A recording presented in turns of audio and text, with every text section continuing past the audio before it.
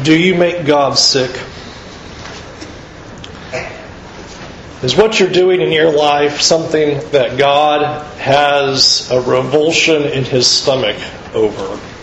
To see what we do, how we act, our motives and our thoughts, does it just make God sick? Amazingly, that's how God wrote to the church in Laodicea. Here is a bunch of Christians who probably would have answered the same way that we were answering those questions in our minds. Of course not. Of course we're not making God sick. Look, we're here.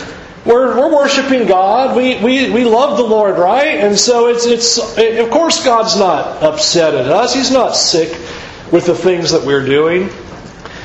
And yet Jesus is going to write here to these Christians at the church at Laodicea, and He uses just some graphic language. I enjoyed going through the variety of translations of understanding what the Lord Jesus said He wanted to do. We read the ESV this morning, I want to spit you out of my mouth. We can go Old King James, I want to spew you out of my mouth. We have some of them that have, I want to vomit you out of my mouth. A picture of God is sick when He sees what these Christians are doing. And probably what is staggering about this letter as he writes to these Christians in Laodicea is that they don't see it. They don't even realize it. They have no comprehension as they worship God and as they serve God that the way God looks at what they are doing, He is outright enraged, He is upset and sick of the things that they are doing. And this isn't the only time that we see a picture of that in the Scriptures. Malachi is a great prophecy there where the prophet Malachi goes before the people of God and just says that the Lord wishes you would just shut the doors because He cannot stand your offerings anymore. Sure, you're doing the externals. Sure, you are bringing your sacrifices, but you are not doing the things that God has prescribed. You are bringing God your lame and broken sacrifices and not worshiping from the heart or giving Him your best. And the church in Laodicea falls into the same category as Jesus writes to them and He begins to tell them the problems that are going on there. And as we go into this lesson, as we're getting near the end of our Ignite series, we're going to do one more lesson. Yes, I know we are out of 7 churches, but we have one more lesson that we will pick up next week to conclude the Ignite series. We're going to look at what had gone wrong with these Christians and then answer the question, what can we do to make sure that we do not fall into the same trap? Before we get into that, though, notice in verse 14 of Revelation chapter 3, you'll see Jesus' self-description here. You'll see what He describes Himself in some unique and interesting pictures. He begins with, I am the Amen. And what an interesting beginning. And I was like, well, let's look that up. A strong affirmation of what is stated is the most literal meaning of that. And it is a word that Jesus used a lot in the Gospels while He was on the earth. How often Jesus would begin to teach the people, and remember what He would say, truly, truly, I say to you. Or if you're Old King James memorized and grew up, verily, verily, I say to you. Well, that is amen, amen. An affirmation of the facts that are about to be stated. This is saying a yes to the things that I'm about to tell you. Assuredly, these things are true. And so Jesus describes Himself as the Amen, which is somewhat curious. He is the yes. He is the strong affirmation, as the Apostle Paul would describe Him in 2 Corinthians 1 and verse 20 when he says, for every one of God's promises is yes in Him. Therefore, the Amen is also spoken through Him by us for God's glory. It begins with Jesus picturing Himself as He is the fulfillment of all of God's promises. He is the yes. He is the true one. He is the one who is the fulfillment and keeping of all the things that God said, God has promised. And that's where the rest of verse 14 goes, if you notice. The Amen, the faithful and true witness. And so He is not only in His actions the yes and the fulfillment of all of God's promises, promises, Christ also says that His words are also the fulfillment of God's promises. His words are true. His words are faithful and just and trustworthy. You can believe the things that He says. That sets up for an interesting beginning. We'll look at the other description here in just a minute, but just consider what Christ is doing as He writes to this church that makes the Lord sick. And He's saying, believe me when I tell you this. What I say is true. I am the fulfillment of God's Word and God's promises, and all that I say is trustworthy and faithful. I know that you think that you are Christians who are doing what is right, but believe me when I tell you, you make God sick. And you see the setup of what He's doing here about, I'm telling you the truth. I am the faithful witness. I'm the true witness. I'm telling you the things that are going on.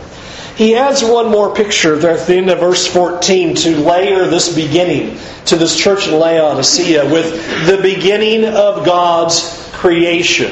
Now, this is not saying that Christ was the first one created. That's not the idea.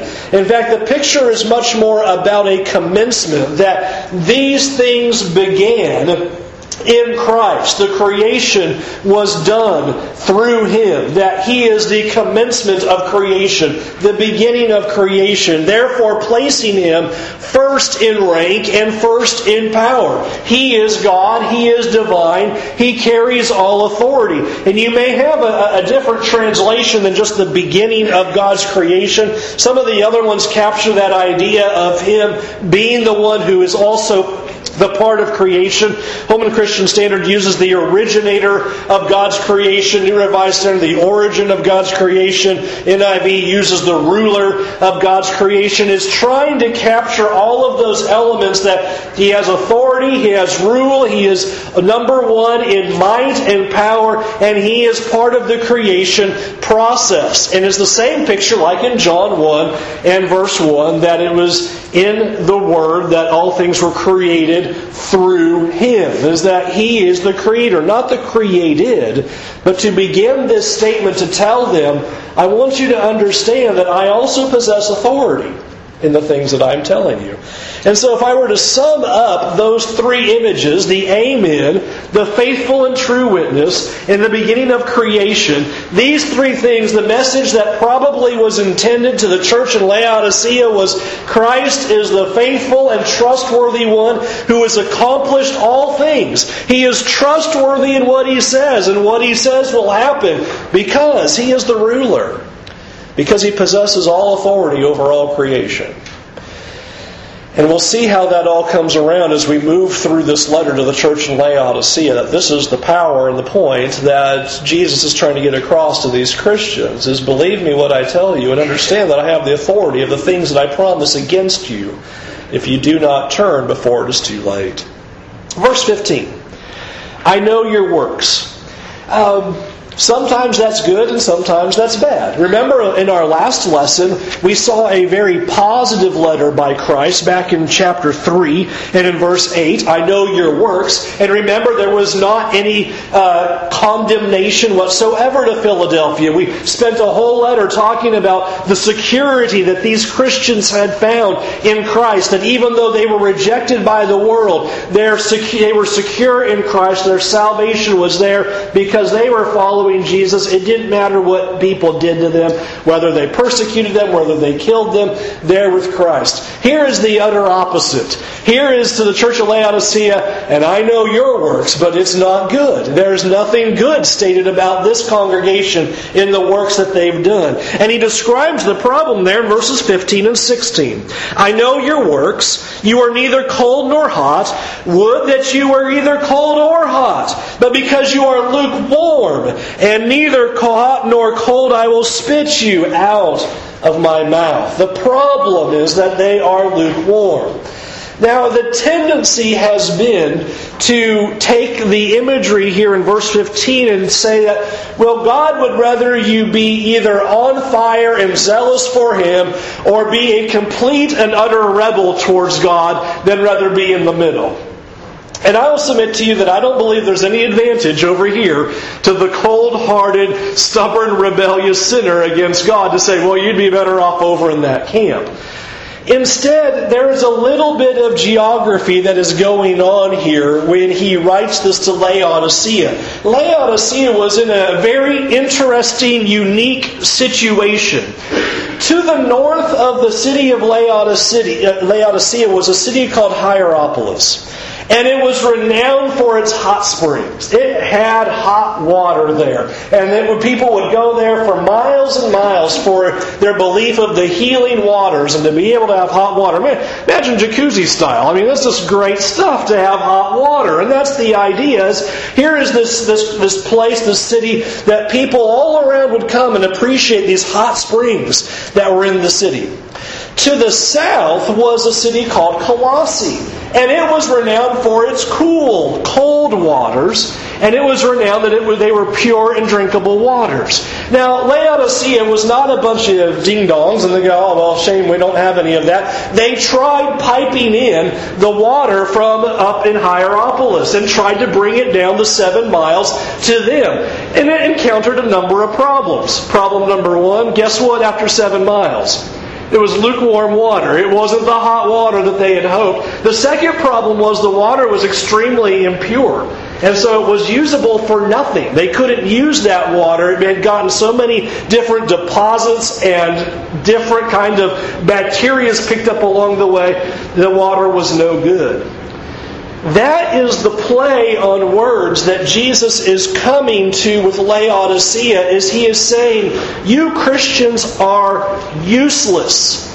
You have no value whatsoever. And it was a play upon the city. Don't you wish you were hot or cold? How much better to the city of the north that have hot water to use, or the city to the south that had cold water to use, but you have neither, and that has no value to me. And so he uses their geographical situation to describe their spiritual condition. They are useless in that city, just like their water was useless. You are fitting the bill in your recognition and your statement about Christ. Your service, your faith, all of your worship has no value to me because you are lukewarm Christians. And that's really, I think, the more the idea than saying, boy, if you don't get on fire for God, you might as well just, I don't think that's working, that God would just rather you be just completely giving up on God. That's not the idea. But he is driving at the picture of, you think that you're doing something well and serving God and being useful for God, when in fact you're not. Do you see that there in verse 17? For you say, I am rich, I have prospered, I need nothing, not realizing you are wretched, pitiable, poor, blind, naked. You don't even see how poor your spiritual condition is. You don't see how pitiable you are before God. You think you are rich. You think you are strong. You think you are faithful. And you are useless before me because you are lukewarm Christians. And so what I wanted to spend a few minutes doing is just trying to do our best to identify, what does lukewarm Christianity look like? Well, what does that mean? What were they doing? What exactly could that look like in our lives that we would need to hear to realize, well, we're not on fire for God and our service to God is not what it needs to be, that we have cooled down and become useless before God. A couple of things that we're going to do. I'm going to spend, I think it was about 11. We'll just look at about 11 different things to consider. 1. Lukewarm people attend worship fairly regularly because they think that is what they have to do, not because that's what they want to do. The heart of this is revealed when we wonder if we have to come to church on Sunday night or Wednesday night. Lukewarm people have to come to worship. The Christians want to worship. And I use the Mark 7, 6-7. If I had time, I'd turn to all the passages to back these statements up. I don't have time for that, so you can just jot them down and go look at them a little bit later. Where he cried out to the people there who honored God with their lips, but their hearts were far from them. And in vain they worshipped the Lord, is what Jesus is using there in Mark 7, verses 6-7 there. that is revealed in our hearts as well. I have to go, right? That's just what I have to do. Is there a love for God that says, I want to worship? One of the best things I heard from my daughter this morning. My daughter says, I am really happy about today. She said, there's 3 reasons why I'm excited about today. I'm like, really? Okay. 3 reasons. All right, let's hear them. She goes, number 1, we get to go to Papa's house. Well, all right, here we go. Number 2, it's singing tonight, and I want to be singing. I was like, that's good. And number 3 was it's Halloween. I was really excited about that. Yes, we want to worship. How exciting to be the Lord's Day. It's not it's the Lord's Day. I got to go to church. I want to be here. I want to worship. Lukewarm people look at worship and say, I have to go. Christians say, this is great. What a great joy to want to come and sing songs like we got to sing this morning and praise our Lord for His sacrifice, for His goodness, for His graciousness. And lukewarm Christians say, well, I guess we have to, or do we have to? Lukewarm people tend to choose what is popular over what is right when they are in conflict. I think this is one serious problem that we encounter all the time in our dealings with the world, is that we desire to fit in here amongst other Christians, but we also desire to fit in with the world. We also desire to fit in with everybody around us. We don't want to stand out. We care so much about what people think about what we're doing. We care about what our neighbors think. We care about what our co-workers think. And so often, we're not caring about, well, what does God think about my life? What does God think about what I'm doing? What does God think about the decisions that I'm making? And so often we are pulled into a situation where we think, I got to see what everybody else thinks about what I'm doing. And we make decisions based upon what is the path of least resistance, rather than decisions of what does God want me to do today? What would be good for the kingdom? What do I need to do in service to God? And so often we're always thinking about everything else that propels us in decision making, rather than, is this what God would have me to do? Is this what would be pleasing to God? Or is this a decision that makes God sick? Is this a decision in my life that is revolting to Him?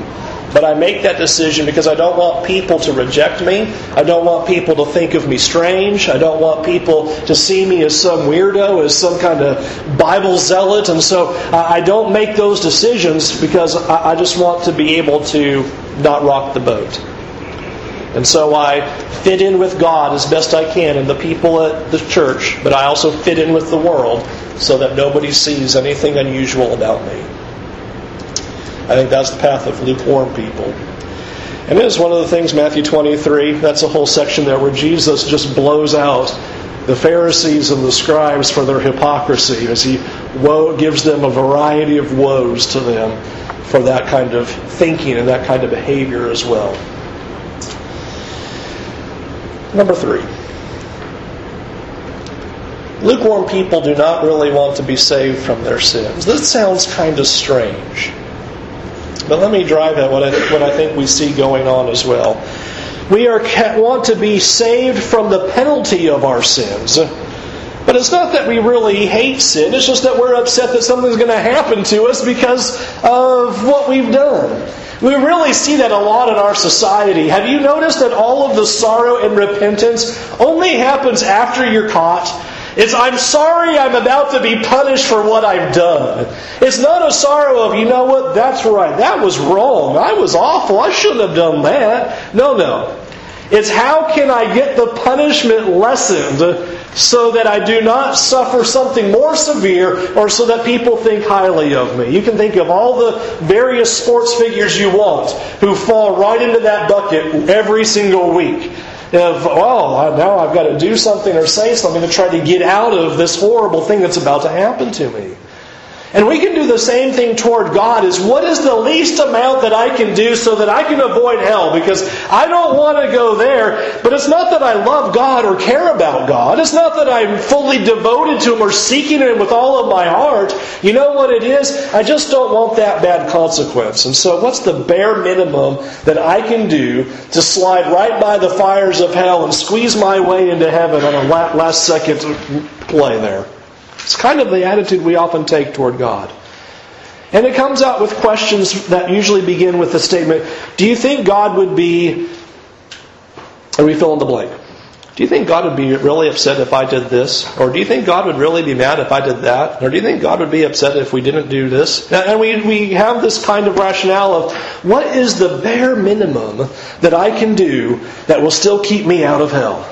Not what can I do for God, it's what is the very least I can do. That's lukewarm Christianity. And we have to be careful that we don't have that attitude that says, just do what little I can do because I'm so afraid of hell.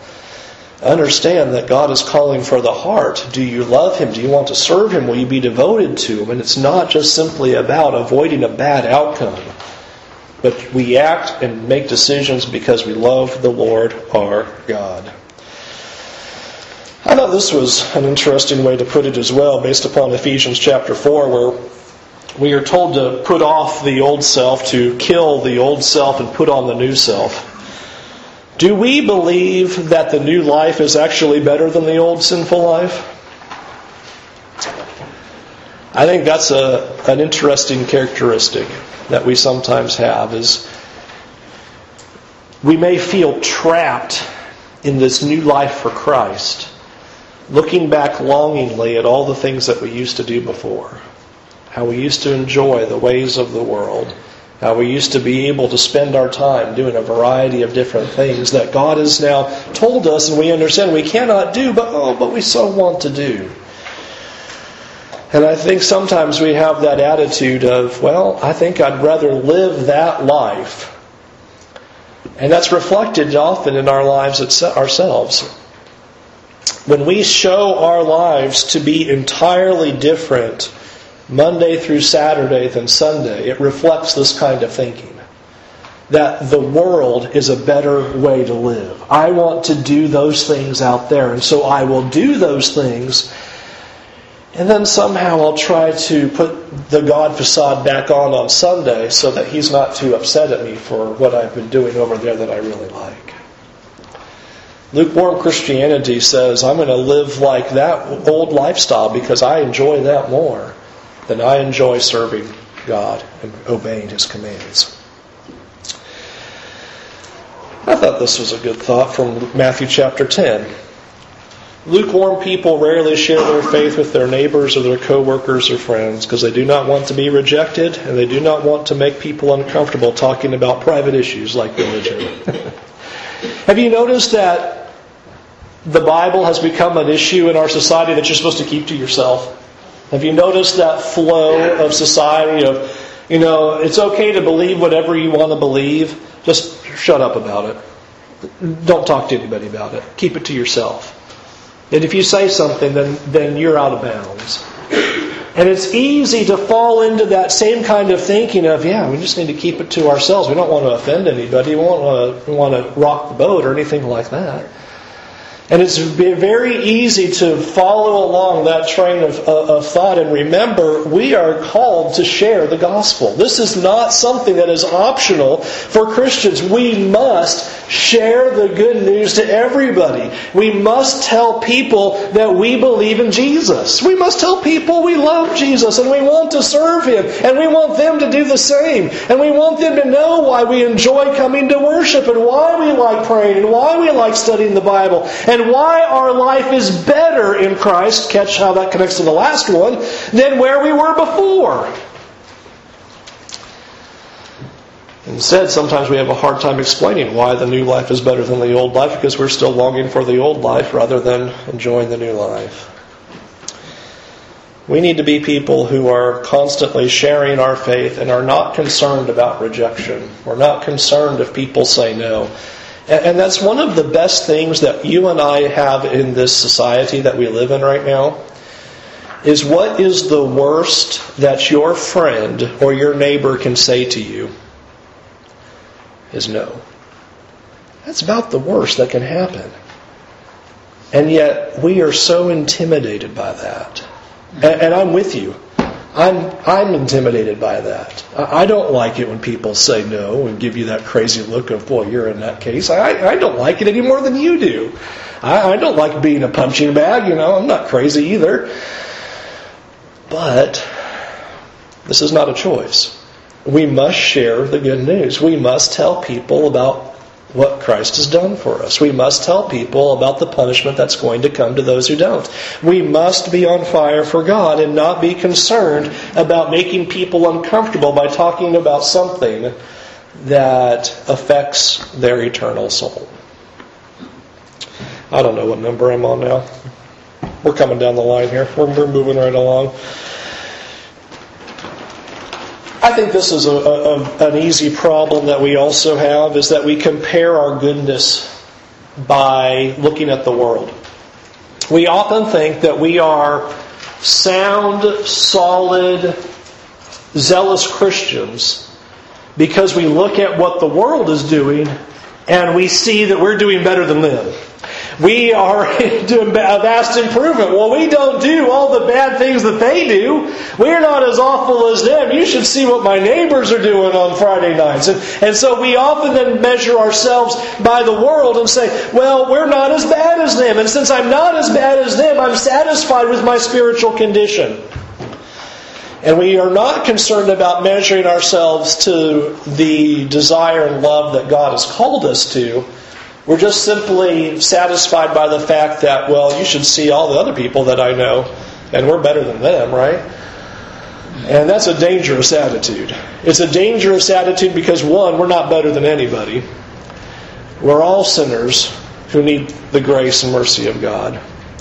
And two, it causes us to be satisfied and maintain a lackluster state of spirituality that is not acceptable to God.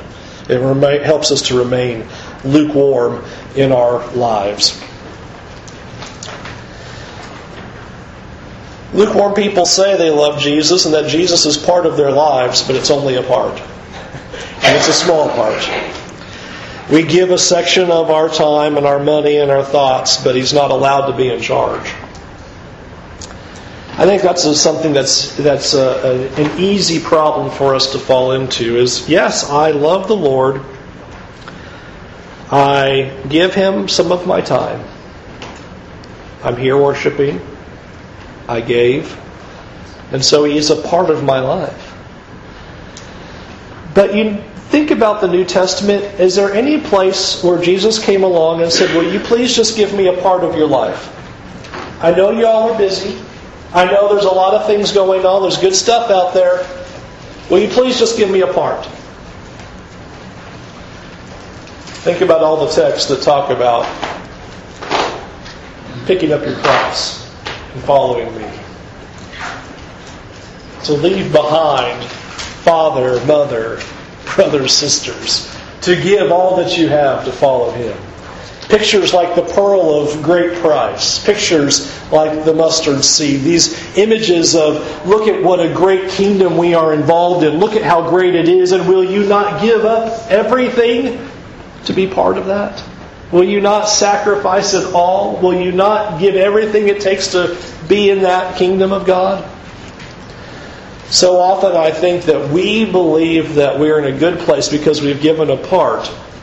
And we have failed to recognize that God has asked for 100%. He's asked for all of us. He's asked for our complete being. Think about the Apostle Paul in Romans chapter 12 calling for us to be living sacrifices before God. That we are giving all of ourselves to Him. And often we are just willing to give Him a fraction rather than letting Him control our lives, rather than Him being the one that rules over everything that we say and that we do.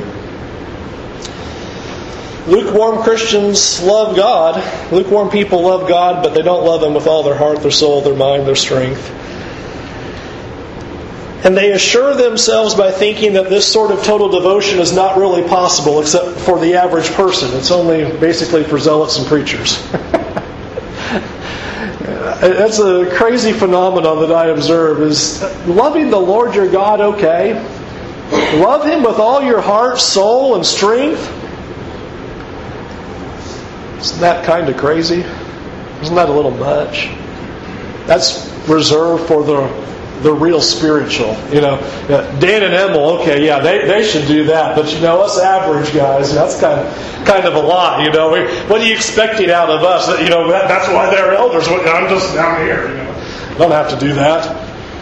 And we can do that same kind of thinking of, I love God, but will I love Him all the way to the bitter end? Will I give everything up for Him? Or do we perceive that kind of devotion as completely radical? Completely nuts. Those Christians, when you read the book of Acts, they radically loved God. They loved Him with a devotion that was completely unseen by any kind of other love in that world. These people went the extra mile.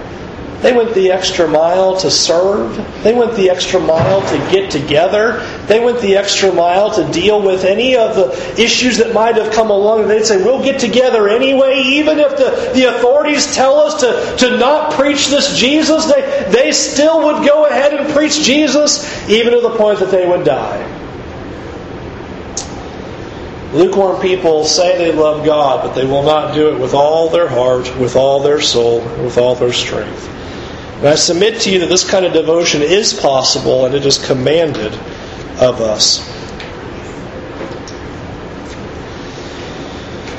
What do you think of in this world? Lukewarm people think about life on earth much more often than eternity in heaven. I think this is a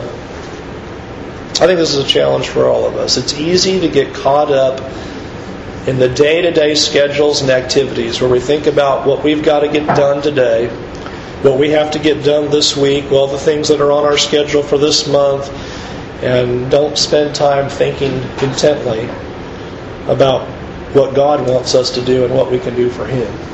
We've got this, I've got my computer screen. I've got iCal on there, and it's just a big list of here's all the things that have to get done, and all the doctors and appointments, and Grace has got to be here, there. It's all listed on there. Great. But do we think about, okay, well, what are we going to do to devote ourselves to God today? When are we going to be praying?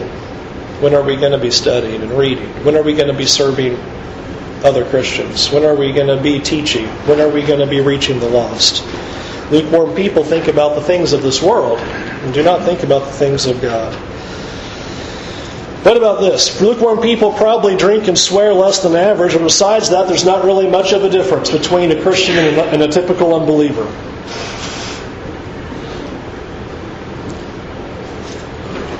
Do we look really different from the world or not? Is there a marked contrast between that's the world, but there's the Christian? Or is it just a minor little tweak that, okay, well, we don't say some of the things that they say, and it might be a thing or two we don't do, but is there really a big difference between us and them? Is it obvious? Is it clear to people around us that there is undoubtedly, these are followers of Jesus? They're way different than anybody else. Is that seen? Is it obvious? Or are we just a little different because for an hour we're here, but everything else during the week looks exactly the same? We even have terminology like that. We'll talk about a neighbor or a friend who's a very good moral person but isn't a Christian. And I understand what we mean by that they're not doing a lot of awful things, but that somewhat good moral person, you're not trying to convince them to come to church 1 hour a week and now they're going to be good. That's all they needed. They just needed to come to church on Sunday and now they'll be all right because they're already good moral people. I think that's kind of how we think sometimes, is, well, they're kind of already a lot. No, they're not. They're not at all. They're nowhere close. because they might be moral and virtuous. But Christ is demanding a full devotion to Him. And being a generally good person has nothing to do with the great deep devotion and love for Jesus. There are all kinds of people in this world who are good people, quote unquote. And what we mean by that is they're not as bad as everybody else. But they don't need just an hour on Sunday. And we don't need just an hour on Sunday. We need lives that are on fire for Christ. And that's what God is looking for. And that's what He is seeking from us. Last one. Lukewarm people walk by sight, not by faith. So easy to do in this world is that we do not trust our lives to Christ. We trust our lives to ourselves. We are in charge. We must do these things. I have to take care of everything in this world. I can't dare put my trust in Him. We talked about that in our Bible class a little bit this morning, talking about finances. Will we trust God to take care of us? If we give as we know we ought to give, and we are helpful to people in this world, will we trust that it's going to be okay? Or do we hold on tightly because we don't believe there's anybody taking care of us except myself? And what I want to leave you with then this morning is the last few minutes is talking about what he says we can do. What can we do to break free from this situation? Notice there in verse 17 again, he describes there that they think that they're rich and prospered and need nothing, and they're not realizing that they are wretched, pitiable, poor, blind, and naked. We need to see, number one, that we are wretched, pitiable, poor, blind, and naked. We need to really be honest with ourselves, look squarely in the mirror and realize, are we truly on fire and zealous for God? Are we loving Him with all of our heart and soul and strength? Or are we actually miserable, pitiable, poor, and blind and don't really have anything? It's only then that we'll seek out the things that we need. If we truly recognize where we are before God, and I'm not trying to be too overly ogreish, though I am being somewhat, those questions are there not because that's the litmus test of lukewarm Christianity, but I'm just trying to come up with some ways for you to think about, are you as far along as you thoroughly think you are? Just to try to open a window, because we think that we are rich and we're doing fine and we're doing good and we're great, and we can be completely wrong. We can think that we're right on the train to heaven and we are going to have eternal life, and we are plunging our souls right into the pit of eternal punishment and not even know it. We have to honestly evaluate ourselves, because only then will we seek the things that we need. If we were physically naked and had absolutely no clothes, would we not do something to change that outcome? If we were just blind and couldn't see, would we not do something to physically change the outcome if we were blind? We would. We would immediately go, I need to get some clothes. I need to do something to change my physical situation so that I can see and so that I can be clothed, so that I'll not be ashamed. Brethren, we need to do it spiritually, because we're spiritually blind and we're spiritually naked and we're spiritually poor. And we can change that outcome, but it'll only happen if we see ourselves for who we truly are. And we start putting our efforts in the right places and stop putting our efforts in all of the stuff in this world that, friends, this world is perishing. There is nothing that we will take with us. There is no value in the things of this world outside of anything that is godly. And we put so much effort in such foolish things in this world and act like these things are important, and they're nothing. We have our citizenship in this world far too deeply, and do not see that our hearts and our citizenship must be in heaven. And I don't care about the things of this world. And I don't care about people and thinking that what they're going to think about me. And if I'm some crazy Christian because I love Jesus, I'm not going to care about that. And I don't care if they say no. And I don't care if they think I'm crazy because I'm going to be here for 3 hours on Sunday. I mean, that is some crazy devotion right there. Because God gives us how many hundreds of hours in a week, and you're going to be here for 3? That's crazy. How could you do that? Because God is the most important thing. That's why. Look at what he says in verse 18. I counsel you to buy from me gold refined by fire, that you may be rich, and white garments, that you may clothe yourself, and the shame of your nakedness may not be seen, and this ointment to anoint your eyes, that you may see. Buy from me. Here is Christ saying, I'll give you what you need. Will you not seek after me? I'll give you the spiritual things that you need. Please come to me, and I'll give it to you. And I like verse 19. I need verse 19 right there. This is the right place for verse 19. Those whom I love, I reprove and discipline. Do you see Christ backing up just a second and going, I know I'm thrashing you, O Laodicean church. I know I am just tearing into you.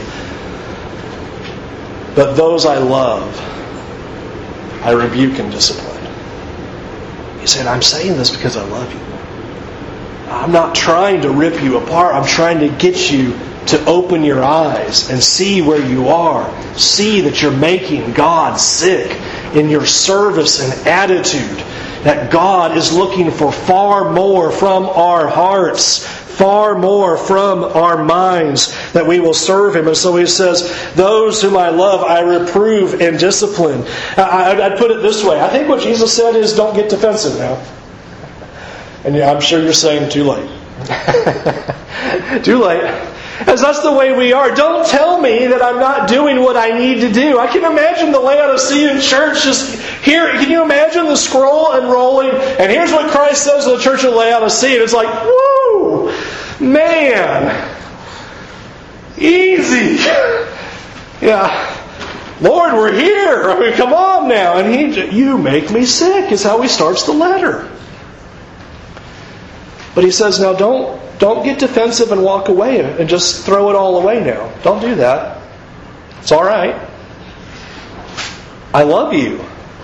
That's what Christ says. And that's why I'm saying these things. And that's why he continues. So be zealous and repent. So be zealous and repent. See the deficiencies. Repent and push forward. Turn away from this worldly thinking. Stop being like the world. Stop being concerned about the things of this world. And start being focused on God. Start thinking about our worship toward God and our service toward God and our love for God. And be zealous for God. And light the fire that is there within you. You have it there within you. I know you love God. I know you do. Fan the flames. Don't let it go out. Seek Him. Keep pushing forward. Continue to serve and worship and rekindle your loyalty for Christ. Look at verse 20 now. Behold, I stand at the door and knock. If anyone hears my voice and opens the door, I will come into him and eat with him, and he will eat with me. Do you love that picture? I love this picture. Here is Christ saying, I'm here if you want me. The choice is yours. You decide. Will you have a relationship with Him or not? It's all on you and me. It's a decision. Do you want to have a relationship with Him or not? It's time to be real, is what Christ is telling the church in Laodicea. I know you say you're Christians, but really? Do you really want to have a relationship with Him? Or are you more interested in engaging in the affairs of the world? Do you truly want to be with Him? Do you truly love Him? Let us not forget what we've seen all throughout these 7 churches, is that Christ has done everything on His end to make a relationship possible. Remember, before Christ, it didn't matter if you wanted a relationship or not. We're separated from God. We're dead in our sins. The wrath of God completely stands against us. Only because of Christ, there now is the door of opportunity to have a relationship with Him. He died on the cross so that we can be with Him. He says, I've done everything that I can do, but I'm not going to just force you to be in a relationship with me. I'm not going to come in, kick the door down, take you away by kidnapping and say, now you must be mine. No. What a picture. Just patiently knocking. And the Greek is continually. He just keeps knocking. You going to open the door or not? Or are you going to keep the doors shut and barred? He's knocking. Are you going to have a relationship with Him or not? Will you choose to have that relationship that Christ wants you to have because He loves you so much? And He has done everything to take away every obstacle so that you can be with Him. And now He just stands there patiently knocking. Will you be in a relationship with Him? He concludes in verse 21, to the overcomers, to those who conquer, I will grant him to sit with me on my throne, as I also conquered and sat down with my Father on His throne. This is a crazy picture. And here's what I mean by that. What king sits on the throne and says, you know what? I'm going to make all my subjects sit on the throne with me. I'm going to take my rule, sit down, have my scepter. You know what I want to have? All of my subjects, they all sit here and they're going to rule with me and they're going to reign with me. Who does that? Nobody. Whoever gets in charge, I'm in charge. And it's my way, and it's my rules, and it's my laws, and we are subjects, and we have to go, okay, we have no power because you're the king. Here's the one and only king who sits on the throne and says, now you want to sit here with me? What? Especially when you factor in that we have no right to be anywhere near this kingdom. That He is taking us lowly servants who are deserving of God's wrath. And He says, now, if you'll open that door and let me in and have a relationship with me, I'll plop you right here on this throne with me and we'll rule together. Sound good? Sounds great. Come to Jesus. He'll take away your sins. He'll give you eternal life. He'll give you the blessings that there is to be given to you. To reign with Him eternally. To be seated with Christ forevermore. If you'll choose to have a relationship with Him. If you'll love the Lord your God with all your heart, with all your soul, with all your strength. We're going to sing this song and we invite you to come to Jesus. Turn away from your sins. Confess Jesus is the Lord who must be obeyed. He is the King. And be immersed in water for the forgiveness of your sins. Won't you come? Won't we stand while we sing?